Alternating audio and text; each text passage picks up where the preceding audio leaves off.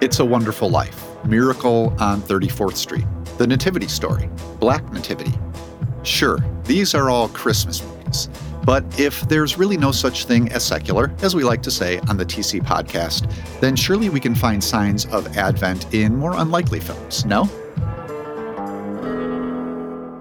I'm Josh Larson, your host and editor at thinkchristian.net. That's the goal for this episode, to discuss what we're calling unconventional Christmas movies. Now, what do we mean by that?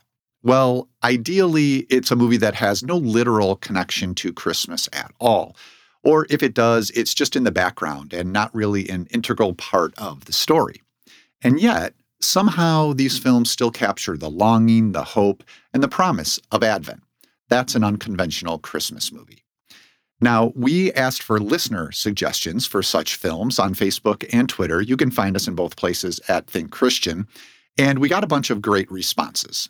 Our friend Brett McCracken, editor for the Gospel Coalition Arts and Culture section, suggested Arrival, a metaphysical alien encounter film from Dune director Denis Villeneuve, in which a great gift is bestowed upon humanity. We also heard from Kevin McLenithan, host of the Seeing and Believing podcast, who said this: "Something about many Dardenne films feels Adventy to me. Grace breaking through to reveal itself in the ordinary, average people struggling mightily to find solace and or sanctuary in a world that too often has no room left at the inn."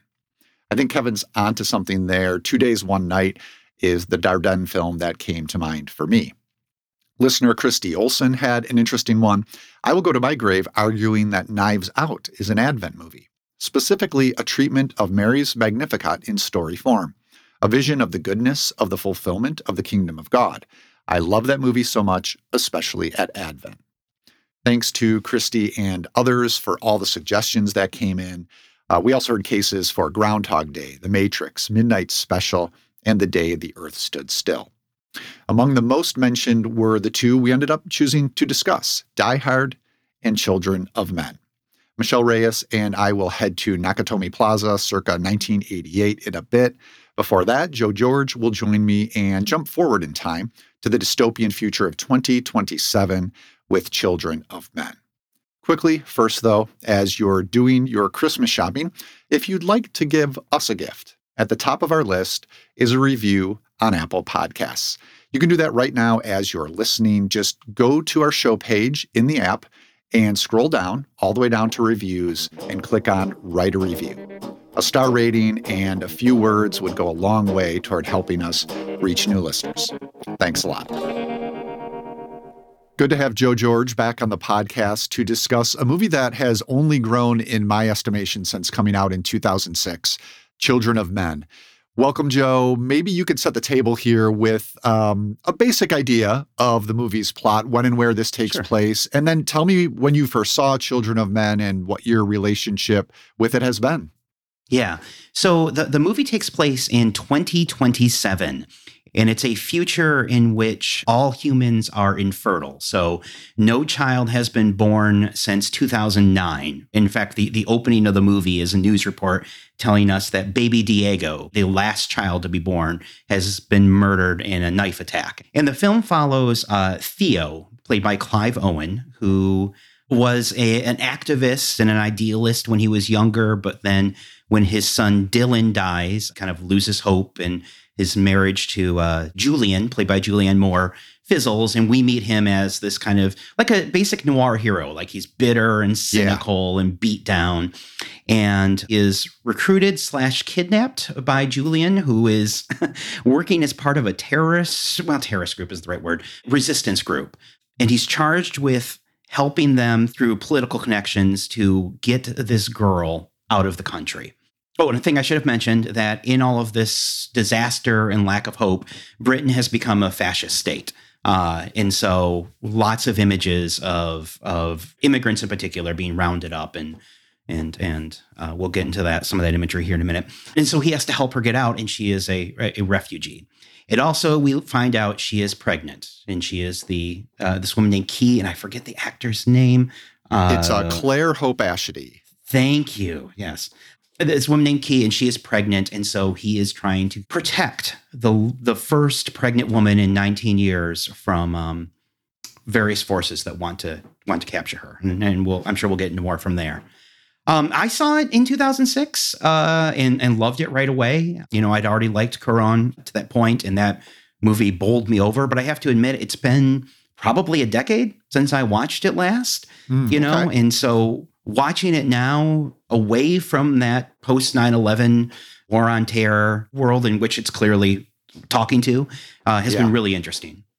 Yeah, for sure. The ways its resonance for me, I think, has only grown. And it's one of these vision of the future movies that get more harrowing to watch as we get closer to its future, which, as you mentioned, is only, a couple years away now. Yeah, it's based actually on a novel by P.D. James, and the director you mentioned, Alfonso Cuarón, best known now maybe for making Roma just a couple years ago, a fantastic film. And when you talk about the setting here, Joe, with England kind of walling itself off, particularly to migrants and refugees, that's something we've only seen increasing crises for refugees across the globe since 2006, right? There's even the recent headlines about horrible conditions for migrants at the border of Poland and Belarus. So this is a movie you watch now and it's like, oh man, it was onto something, unfortunately, then that is coming to pass in some disturbing ways. Absolutely. Now, liked it right away when I saw it as sort of a brilliant dystopian movie, the way it's a fine line movies set in the near future have to walk, where it has to be familiar yet unfamiliar and believable. And I think Children of Men, with its production design, its use of certain makes of cars, just little tweaks like that to the future, what the computers look like, really works as a dystopian movie. It's a brilliant action movie. There are a couple of set pieces involving long single takes with the camera that are just stunning. But to our point for this episode, what I really want to know is how it works for you as a Christmas movie, especially on this revisit after it's been a number of years. Yeah. So much better than I even remembered. That it has to be intentional. Like I've never read the novel. I don't know if you have. I haven't either, no. Okay. The scene where you reveal that Key is pregnant is happening in a barn, and there are cattle lowing while she's revealing this great hope, There's that whole thing. But the more trenchant point, and the one that you're kind of hinting at as well, is just the way it gets at the sort of power structures that are at the heart of Advent, where we are seeing in this reality hopeless people doing what governments do, which is when they're scared, which is oppress, turn to war and violence, and the outstanding hope of a baby being born. And I'm, the standout scene, of course, is the scene where he walks with the baby. I don't know how much detail we want to get into that, but yeah, we could probably spoil it. It's been long enough. So yeah, this is after the baby has been born. They've found themselves as part of trying to get out. They actually go through this refugee camp, which is essentially an internment camp, a prison camp, but it's set within a city. So it's kind of a lot of chaos. And Theo and Key are alone at this point, and they find themselves in this building that's kind of in the midst of a clash between these uprising forces and government soldiers. So they're really in the midst of a battle scene. The baby's been born. They've been trying to hide the baby, but at this point, she starts crying, and everyone kind of just freezes because they've not heard this, right, in so many years. So yeah, go on, take it from there, what you wanted to say about this scene. It's so amazing. So he's on the top level, or the Key and Theo and the baby, who is unnamed until the end of the film, so this is important. Theo and Key and the baby are on the top level of this floor, and there's, like you say, there are the resistance people in the camp fighting. There are the British soldiers fighting. And then there's a third group, which is the resistance group that Julian, Clive Owen's ex-wife, is part of, led by Chiwetel Ejiofor, who want the baby to be a symbol of their uprising. So they are also in this. And this character played by Charlie Hunnam is kind of this bloodthirsty person that we've seen kill people. And so there's also, in the middle of that too, there is this group that's chasing after them, right? Yeah. And Theo gets the baby from Luke, Forrest's character, and is walking down. And you're exactly right that it's, as people hear crying, they're reaching out, and we're getting these close-ups of hands reaching towards the baby, and they're mumbling often words of praise in various languages, or in English, they're often saying Jesus Christ, which is meant to be, like a curse word or like a curse word. Yeah, but there's two instances of that we should get to that are really interesting. But go ahead. And as he's walking down, then at first it's refugees who are reaching out and are given hope by that. But then it becomes soldiers and they stop fighting. There's a key scene where he comes down and there's, the soldiers are holding their guns at him. And then the lead soldier hears the baby's cry and says, stop firing, stop firing. And they all put down and they walk through this battlefield. Just the baby's presence has brought peace. And one thing I want to touch on really quickly here is the score. The score is, let me see if I can get what it's called. The score is not properly a score, apparently. It's a piece of music composed by John Tavener, and it's called Fragments of a Prayer. And Tavener took the themes of the novel and the film and then created this piece of music separate from the film. So then Cuarón came through and added it in there. In that particular scene, it begins, when the fighting begins, it samples in parts of Threnody for the Victims of Hiroshima, Krzysztof Penderecki. If you know Twin Peaks Season 3, it's the bomb sound. That's in there. And so it's that noise of war, and then it bleeds out, and this Fragments of a Prayer bleeds in over the score with, who's the singer? Sarah Connolly is singing Hallelujah. And so there's this shift also on the musicscape as they're walking through, and just a hair-raising scene. It's gorgeous. It is. And I am so glad you tracked that down, because it's something I thought about and didn't have time to get to, because throughout the film, there are little elements of sort of what we would consider sacred choral music, or just, classical sacred music. And I was trying to figure out, is that something I've heard before? Is that new? Because it does add to this aura, and particularly in this scene we're talking about. And I'm glad you described in such detail who reaches out and how to the baby, because there's some ways, I'm totally with you, Joe. Every time I watch this, I start to think more and more like, this is so obvious. And it's something that crossed my mind in 2006, but I didn't really spend a lot of time on. I think it wasn't until 2008 that I wrote for Think Christian an actual piece talking about Children of Men as a Christmas movie, but it's not something that everyone came out of this movie saying. And now in retrospect, after multiple revisits, I feel like, how did I not see this more clearly? Because in some ways, it's almost an allegory. You have Key, who is a Mary figure. And what I love about her performance, Hope Ashety's performance, is that she makes her this fierce and kind of funny young woman who has her own personality, right? She's not just kind of a helpless, quiet figure. There's a great exchange after the baby is born. All this chaos is going around. And Theo looks at her and says, "How is she?" about the baby. And she just looks at him like annoyed. Of course, she's not doing well. So I love that portrayal of what really is a Mary figure. Theo, of course, is a Joseph figure, this surrogate father, guiding her through territory, as you said, that's been made unstable by the state and is preying on people's fears, which we see in the original Christmas Story as well. And then to go back to the scene we were just talking about, you could even stretch this far enough to say that those refugees who initially reach out to the baby as they walk through the hall are something like the shepherds in the Christmas Story, right? Even it's very interesting to me that the soldiers you mentioned who put down their guns, that there are three of them. And we think of, the story of the three wise men. I don't know if it directly compares, because these are threatening figures to the baby initially, but it becomes so clear the more you watch it that I start to count like things like that to see like, how far is this going to go? And I do believe, P.D. James, though I didn't read it, I believe a Christian, and could very well have intentionally woven this into the novel. As we're discussing this, I feel like people are going, if you haven't seen this movie, are going to be afraid that it's too literal in a way that's too in your face and is kind of missing the poeticism you might want from a film, the subtlety you might want from a film. But that's the miracle of Children of Men, is, for me, it manages to balance both. Like it took us this long for it to sink in, but when we see it, it's so beautifully done.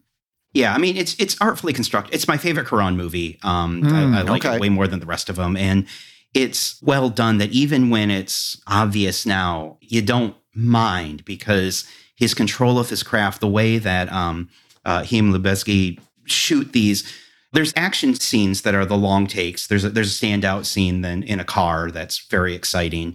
But there's, even before that, there's a lot of long takes just when people are doing relatively mundane things, It's very much a mid-2000s movie in the way that you you have a lot of handheld shaky camera, like, that you got in the Bourne movies and that sort of thing. And a lot of downgraded, bleak looking things like you got in grimy horror movies at the time. And he's using all of that language of hopelessness and the intimacy that the shaky camera gives us, and these long, unflinching, unbroken takes. We probably don't have time to get too much into it, but there's this wonderful conversation between the group of people that this woman who is with Key, and she comes with Key and the baby, and this woman and Theo come to visit his friend Jasper, played by Michael Caine, who's kind of like this old hippie who's got this bunker out there. And Jasper is explaining what happened to Theo. And he gives this kind of speech about faith versus chance. Yeah, right? Is that the other one? Is it chance? I have my notes here. I can't remember what the other. It's similar. It's something like that. Yeah. I think you're right. Yeah. And so he's having this description of, how it was a chance meeting that Theo and Julian met each other, but they were there at a rally, which was an act of faith. And he keeps talking shared about faith, right? Exactly. And the problem with Theo is that he stopped to believe in the ability of faith to override chance. That's one conversation that is shot with Clive Owen's character just standing on the outside with this, beam of wood next to him as he's sitting there and taking it all in. And the Jasper and the others are out of focus in the side. And that could be cut to, to get all of the reactions of the various characters, but we just hold, and there's little shakiness of the camera as Theo thinks about this truth that he's hearing and feeling again faith for a moment. You see, Theo's faith lost out to chance.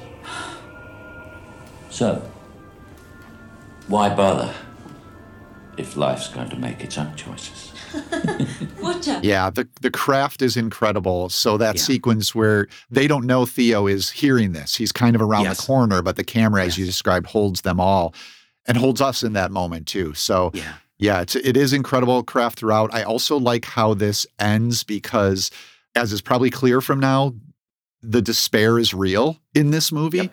I think we were chatting a little bit before we started recording. It kind of took us both aback to be reminded of how despairing this film is. But I think you need that so that the little glimmers of hope and the sense of the Christmas story that seeps through hits you that much more powerfully.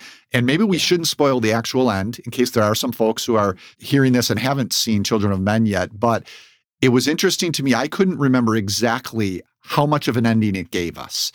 And it gave us a little more than I would have guessed, but I do think it still leaves us in a place of Advent, in a place of wondering and longing. And so it's almost, if it's not, entirely a Christmas story, it also feels at the same time a story of where we are now, kind of the now but not yet, in between, restoration, consummation, the new heaven, new earth. And I think that's what the ending struck me as very much so this time around, is that it gave me the Christmas story ending in a way, but also put me in that place afterwards, which is where we are now. So just incredibly, incredibly rich movie. Yep. It's absolutely wonderful. Well, thanks, Joe, for revisiting it with me. And I can't let you leave without giving us a book update. So how are you coming on the superpowers and the glory? Well, I'm about to email my editor and ask for another month before the deadline. Okay. Because that's literally the next email that I'm going to do when we're done with this, because it's due at the end of the month. And I just don't think I'm going to be able to pull it off. But need a little more time, huh? Just a little more time, yeah. Okay. But besides that, no, it's largely done. I just want to tighten up some things because I'm all nervous. But you should still be able to read it in 2022 at some time. Hopefully, the Marvel Cinematic Universe is still dominating everything, and people are I think that's fair to say. That'll probably be happening. And so plenty. We can promise folks who are interested in a theological take on superheroes, they could get that as a Christmas gift 2022. It's looking like that's still in play. Yeah. Okay. Great. We'll plan on that, Joe. Thanks again, and have a wonderful Christmas. All right. Thanks. You too, Josh. So people get ready for the train to Jordan, picking up passengers coast to coast. Faith is the key. Open the outdoors and boredom, there's hope for all among those loved the most. Hello, John J. Thompson here, and that was just a little bit of the Impressions People Get Ready, written and performed by that group's leader, Curtis Mayfield, of course. And if you're not quite ready for full-blown Christmas music, or maybe even if you are, I've pulled together a special mix to go along with this episode's theme that I think you will dig. Who knows, maybe even some of this music will help transition you into the holiday spirit a bit. Waiting for something to happen, being patient in the darkness, and expecting light to come. That's what Advent is all about, and those themes are all over popular music. Alicia Keys, Tom Petty, Lowland Hum, Beyoncé, Beck, Brandi Carlile, Velvet Underground, Killers, Madison Cunningham, and an Adele track you'll hear a little bit later in the show are just a few examples of the unconventional Advent songs in this mix. Oh, and if you find yourself getting into a more conventional Christmas music mood, don't forget about the previous mixes I've made for you. There's one all about secular Christmas songs from last year, and another about Advent Christmas songs we found on television. As always, the mix can be found by searching Spotify for the Think Christian profile or just finding the link on the website. And if you've got a song suggestion for me, send your request to Santa via Twitter at John J. Thompson, and I'll see what I can do. Until next time, this is JJT lighting a candle for you and dropping the needle ever so gently on the next LP. Here's hoping your next song plays clear and smooth. Josh Larson here, back with the TC Podcast, joined by Michelle Reyes, who's going to help me consider a perennial Christmas question. Is Die Hard a Christmas movie? Are you ready to settle this once and for all, Michelle? Let's do it. All right, let's do it. Die Hard, this is going to be a bit shocking for some people to realize. Over 30 years old now, came out in 1988, classic action film about a group of terrorists/thieves. They're led by Snape himself, Alan Rickman, who take a crowd of corporate executives hostage at this company holiday party in an LA high-rise. Now, the estranged husband of one of those hostages, New York City cop John McClane, played by Bruce Willis, he happens to be there in an attempt to reconcile with his wife, played by Bonnie Bedelia. So he shows up kind of last minute at the party, and his presence throws a considerable kink in the bad guy's plans. So tell me, Michelle, is Die Hard in your regular holiday viewing rotation, or is this just one that you saw a while back and remember fondly? For sure. So I think I first watched Die Hard in middle school. So this is like circa mid-1990s. This was my introduction into the world of Bruce Willis, and I just thought he was so cool. Of course. So I think I've been a Bruce Willis fan ever since Die Hard, and we certainly regularly watch his movies in our house. Die Hard is definitely one of the films we revisit during the holidays. I will say this on an aside. I actually studied Die Hard in an undergraduate course at Wheaton College. My degree was Germanic Studies, and I took a course on the Red Army faction, the RAF, which was a German terrorist group in the 1970s, West Germany. Okay. And the leaders included Andreas Baader, Ulrike Meinhof, and their goal was to fight against West German capitalist establishments. Post-World War II, they believed that they were just these reincarnations of the Third Reich, and so they engaged in a series of bombings, assassinations, kidnapping, bank robberies, shootouts with police over the course of 3 decades. And I share all this to say that there are a lot of similarities between the antagonist Hans Gruber, who I also really like, and the RAF and their anti-capitalist ideology. His henchmen are this diverse mix, but there are some iconic German-looking thugs, which is not surprising, as Die Hard is one of many American films in the 80s and 90s that had that German terrorist-type villain. And for that reason, I think Hans Gruber, with having a lot of affinities to Andreas Baader from the RAF, he's a sympathetic villain in many ways, as he serves as this embodied critique of consumerism at Christmas time. So I know that, the focus is on John McClane, but I also have a soft spot for Hans Gruber as well. Oh, yeah. One of the great action movie villains, without a doubt. And that you're telling me all that, when they demand at some point to have prisoners released as part of their sort of cover demand, do they reference anyone from that group, or is that kind of something? Because they list like a number of sort of terrorist groups, and I'm not sure if that's maybe an inside thing I think for that's a people who nod. can, yeah, make the connections that you're making. So that is Exactly. great. So for this class, you guys watch Die Hard as kind of like, was this like, we've had a That's- rough couple of classes with some intense material. Today, we're just going to watch Die Hard. Is that what happened? Well, we read the journals, the personal writings of Andreas Bader Okay. and Ulrike Meinhof and the other RAF leaders, and after learning about the history and whatnot, we then talked about how that German terrorist movement in the 70s that culminated in the German autumn of 1977, how it inspired these sort of German villain types in American cinema Got in the it. 80s and 90s. And so Die Hard was one of the films that we watched Fascinating. to analyze from that. Wow. I love it. All right. Well, thank you for bringing that. Did not expect to go down that road, but that's good stuff. Great context for a movie I thought I knew in and out, and now I Right. know more. So, yeah, thank you. Nice. Now, as to the Christmas question, this came up on the TC Slack channel. We were kind of going back and forth, a bunch of us on the podcast team, about what movies to include on this episode, and Die Hard came up, and Sarah Welch Larson actually chimed in and said for her, Die Hard is about trying to get back into right relationship, which doesn't happen till the very end. 100% an Advent movie. We also heard from J.R. Forasteros. Now, J.R., he's been preaching this for a while now. He wrote about Die Hard as a Christmas movie in 2015 over at NorvalRogers.com, discussing it particularly in the context of the incarnation. So focusing on the bodily nature of John McClane's heroism, Bruce Willis's heroism. Think of his bare, bloody feet, because he's caught off guard, has to escape last minute. Here's what J.R. wrote. Human flesh is inherently weak. We are mortal. Our bodies break down. It's years of our life before we can even begin to defend ourselves. God's kenosis, the incarnation, is an essential statement about who God is. God rules through weakness. God wins by losing.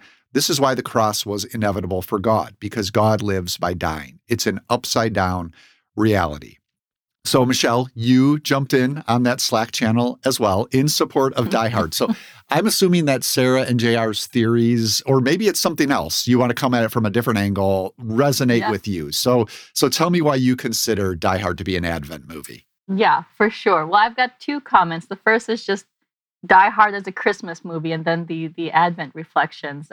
Because after that conversation, I took to Twitter and just kind of asked into the Twitterverse, is Die Hard a Christmas movie? Yes or no? And I just thought some of the responses were gold because it brings up the question of what is a Christmas movie? What gets to count as a Christmas movie? And so some folks said things like, in addition to taking place at Christmas, the plot is shaped and advanced by the celebration of the Christmas holiday. Someone else was like, if Home Alone is a Christmas movie, so is Die Hard. And, someone else mentioned, well, if Die Hard counts, then Iron Man 3 counts. Oh, boy. Okay. So we kind of went down the rabbit trail. Interestingly, some did say, no, it's an action movie. Just because it takes place during a Christmas party doesn't make it a Christmas movie, because it doesn't center the experience of Christmas. And another said it's not a Christmas movie because it should at least have something to do with the holiday. Now, what I thought was kind of fun is right after I rewatched Die Hard, which was actually before Thanksgiving, so I started my Christmas movies early, Love Hard came out on Netflix. And this is a new rom-com. It's a play on two Christmas films, Love Actually and Die Hard. So Love Hard is the mix of those two titles. The female protagonist loves Die Hard. And there's a ton of Easter eggs in that film. And she argues she has 7 reasons for why it's the greatest Christmas movie of all time, although we don't get to hear all of them. I advocated on Twitter that Bruce Willis says Merry Christmas to his wife at the end of the movie while it begins to snow and they kiss, which I feel like is a classic Christmas movie plot. There's also Santa Claus, and Willis writes ho ho ho on a dead guy's shirt. So there's that. But in terms of the Advent reflections, I think the issue of human weakness that JR highlights in his article in this film is spot on, because not only is Bruce Willis's character John McClane just your average guy, this average cop, but he's a bit of a failed husband and a father too. He's a womanizer. At the beginning of the plot, he's putting his own career above his wife's, not supportive of her professional development. But what makes Die Hard such a great film, especially a Christmas film, is that John McClane's journey reflects the human's need for God. He really goes on a transformational journey while fighting these German terrorists. And as you mentioned, I think one of the most powerful scenes in the movie is when he's forced to walk on that glass barefoot, and as he's really in tears, pulling out those shards of glass. It's a painful scene to watch. In that moment, he's at his weakest, and the terrorists are besting him. John doesn't know what to do next, and this realization is really what then begins to catalyze a transformation. And you could maybe argue he becomes reborn, and that he begins to have a greater dependence on others. You know, his need for the cops outside, his need for his wife, even starts to become more empathetic, more loving human being, I think. So John's journey, I would argue, in Die Hard is one of transformation that reflects the spiritual life and how the heart, mind, soul change when finally confessing our need for Jesus. So in that sense, I think it's quite beautiful, actually. Yeah, there's something about it isn't until he suffers in that way and recognizes that he is weak, that he is deficient in some way physically, right? That he then begins to recognize the ways he's emotionally deficient in terms with how he's been relating with his wife, played by Bonnie Bedelia. And I think you're onto something there. And it's just, you know, the movie emphasizes so much the bodily pain that McClane goes through. And this is what made, you mentioned how this was your introduction to Willis. You know, this is, for me, is why Die Hard is such an iconic action picture, is because it was one of the first ones that recognized the hero could get hurt. And the hero was, you know, Bruce Willis. Sure, he looks like he could be a cop. It's not like he's, you know, has a quote unquote accountant's body or anything, but he's also not Schwarzenegger or Stallone, right? This is not your like bodybuilder who could not be physically defeated. This is more of an everyman who's in this situation. And I think that was one of the major things that Die Hard brought to the genre that made it hit so hard and resonate so well. And Willis does that in his performance. Yeah. So I like that. I was thinking about this too, because this is the first time I would have agreed it was a Christmas movie because of all the background setting and the little details you talked about. But as an Advent movie, it was a little harder for me. And I do think, especially as we were talking about it in Slack, you know, this idea of the incarnation as an unlikely rescue of the world from an unaccounted for place, I think we see parallels here, right? So just as a baby upends sin's grip on the world, we've got this guy who wasn't supposed to be there in this place that Hans Gruber has not accounted for that ends up, you know, upending his master plan.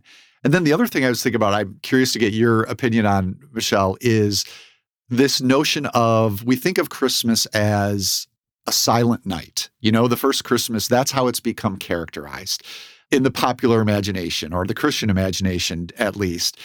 And Die Hard is not a silent movie. This is a big, explosive movie. This is, you know, makes infamous use of Beethoven's Ode to Joy. Yeah. But one of my favorite scenes, and this connects also to what you were just talking about, is the one where McClane is on the phone. It's a moment of respite. I think it's after possibly walking on the glass. He might be taking some pieces of glass out of his feet, if I'm remembering correctly, but he's on the phone with that beat cop on the ground, played by Reginald VelJohnson, who's kind of become the one person outside who believes him and is supporting him. And in the course of this conversation, he admits to being a bad husband, and he asks the VelJohnson character to tell his wife that he loves her. And he doesn't think he's going to make it at this point, right? And this also goes back to Sarah's idea of being in right relationship and how that was the mission of the incarnation, is to bring us back into right relationship with God. And this is what's happening here. It's where McClane, in this rare moment of quiet that we get in the movie, starts to admit that. Pal. Yo, pal, you got a minute? I'm here, John. Listen, man, I'm starting to get a bad feeling up here. I want you to do something for me. I want you to find my wife. Don't ask me how. By then, you'll know how. I want you to tell her something. I want you to tell her that...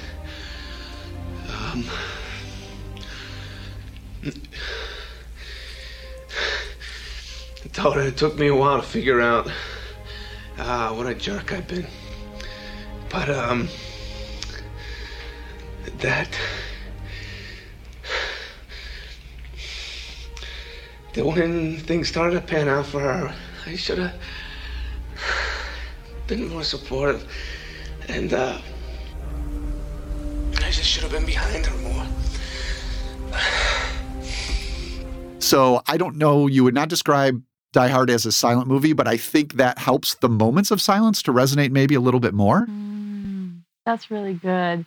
I have a lot of random scattered thoughts. One is just, I think I'm second generation Indian American. For a lot of people of color, Christmas is not a silent celebration. It's loud, it's noisy, it's boisterous. Silent Night, the Stille Nacht, going back to the German, is an old Protestant, European song. So I think in many ways that really does characterize some of the differences in celebrations between East and West of Christmas. But yeah, I think there is something very powerful about that moment of respite in the film.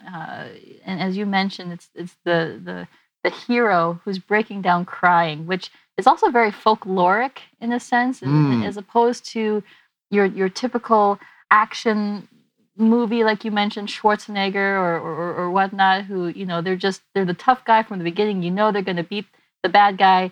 This guy is broken down crying, which is very much in line with the folktale male hero who isn't always the smartest, isn't always the strongest, oftentimes gets to a point where he feels like he's lost or doesn't know what to do, sits down and cries. But because he's been compassionate to somebody along the way, a helper comes in and encourages him further along the journey. And I think that's what you see in that relationship between Bruce Willis and that beat cop, is that, the cop replies to him, "You tell your wife that yourself," right? He's like, yes, you can't quit. You got to keep going. And I think that's such a beautiful moment in the film too. I don't know if you want to over spiritualize that, but the beat cop really is this sort of magical helper, this sort of spiritual aid that comes in at Willis's weakest moment. So you brought in folk tales. You brought in contemporary German history. I just, I love it. I love the breadth we're getting into here, Michelle. So thank you very much. Thanks for revisiting Die Hard and defending it as a Christmas movie with me. I hope your Christmas is really great. And we'll talk to you. You're going to be part of our Best of 2021 Mega show, right? That's Where right. we're all getting together and share our favorites. Oh, I can't wait. That's going to be awesome. All right. We'll talk to you then. Sounds good.